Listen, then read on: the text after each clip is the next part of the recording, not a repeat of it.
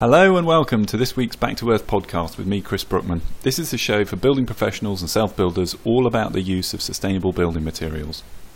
This week we have 3 or maybe 4 main areas of questions. We've had quite a few inquiries about roof insulation this week. We have a load of inquiries about a floor construction without using concrete. We've got inquiries about fixing fixtures and fittings to walls after they've been insulated, and then we've got a load of questions about render and what they can be applied to, how you care for them, how long it takes to dry, and how you clean them.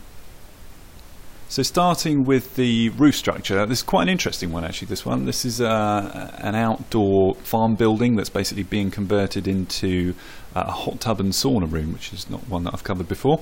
Perfectly possible using wood fibre, actually really good because wood fibre is really good with moisture, but the absolutely critical thing, because you've got a sauna inside which is obviously very warm and moist, it's absolutely critical to get your vapour control layer installed absolutely perfectly to make sure you don't get moisture leaking through from the interior of the building and obviously escaping out into the insulation during the winter.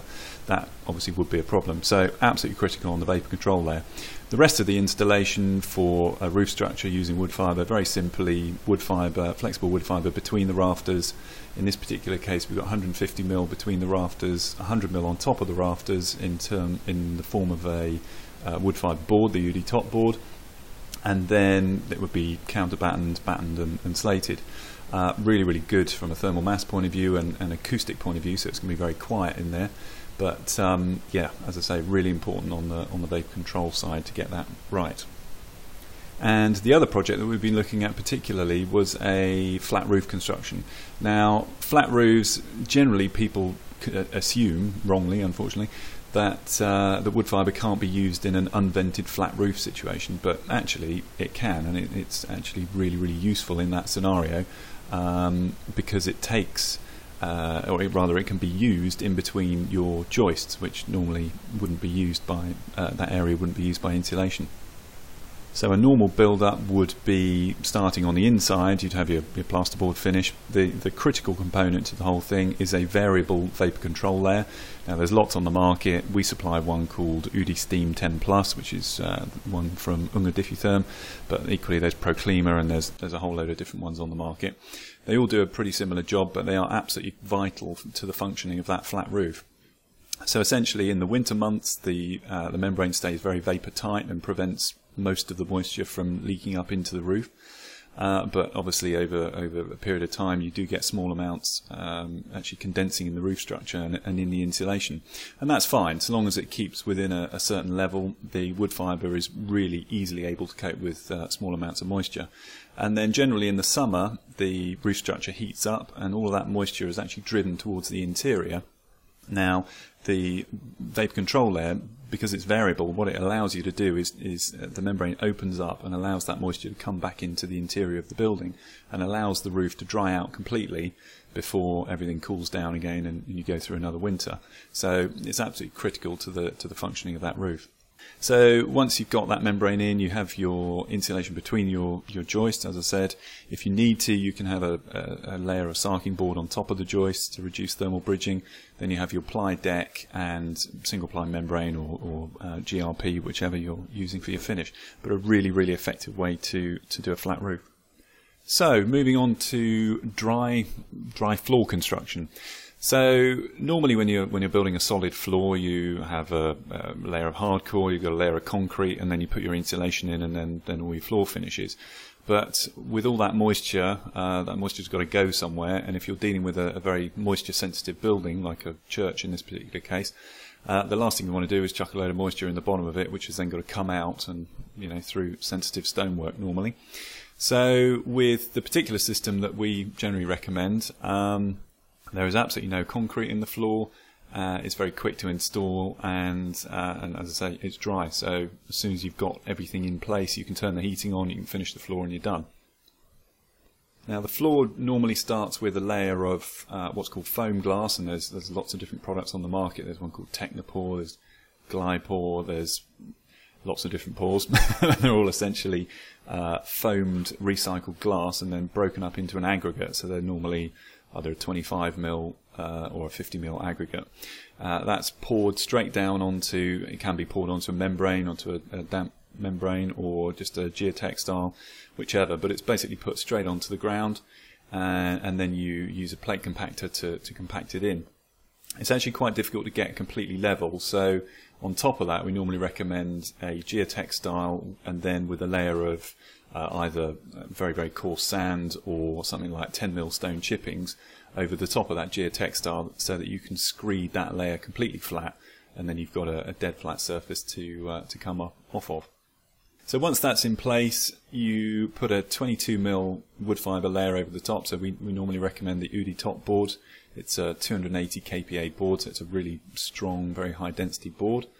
And once that's in place, then our 45mm lithotherm tiles go over the top. Now they're basically a screed replacement, very high density tile that interlocks.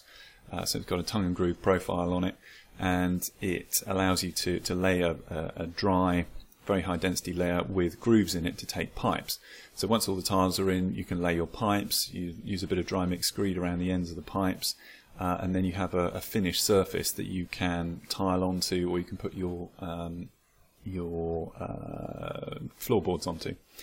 And that's basically what we're doing in this project. This project's for a church in southwest London, and that way they're not going to add any moisture to the building. They can quickly get that floor in, and as soon as it's down, they've got a very high compressive strength floor that they can actually use scissor jacks and all sorts on. Moving on to how to fit fixtures and fittings to insulated surfaces. One particular question that we've had has been about how you fit reasonably heavy radiators to internal wall insulation once it's been installed. So there are lots of ways. I mean, you can install timber battens into the wall before you put your wood fibre boards on, but to be fair, that's a bit of a faff. Generally, the best way to do it is to forget about where the radiator is actually going to go, put all your insulation in, and then we do a fixing from Fisher called Thermax, which is basically a massive screw and a massive rawl plug that is drilled into the wall. The screws into the rawl plug, and then on the end of it is a big thermally broken plastic head, so that decouples anything that you fix into that head from the main shaft of the fixing.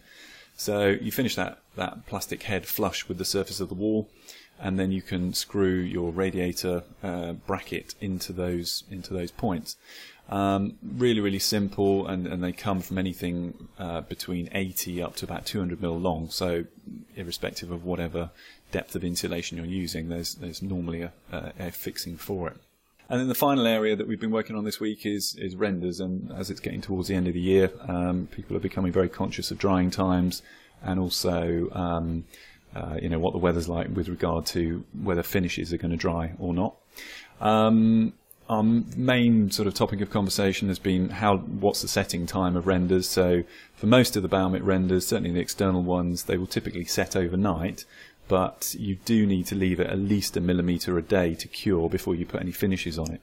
So if you're using the MP69, you want to be leaving 16-18 days really to let it cure before you put your finish on.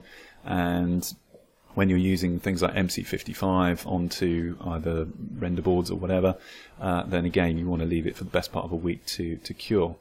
With regard to the finishes though, Baumit do an accelerator for their silicon finishes. So if you are using any of the Baumit silicon top products and it is getting on to autumn, then the speed top is a 250ml bottle of additive that you add to each tub, and it will guarantee that it will set in about 6 to 8 hours. So should you be using anything at this time of year and it's cold and damp, then that's a great way to make sure that you can get it on the wall and get it set.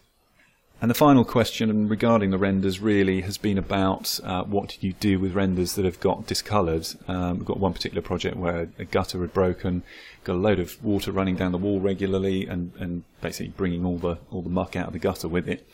The best thing to do really is to give it a gentle pressure wash. So you can gently pressure wash silicon renders as long as you keep about 1 foot away from the wall or so with the head of the pressure washer.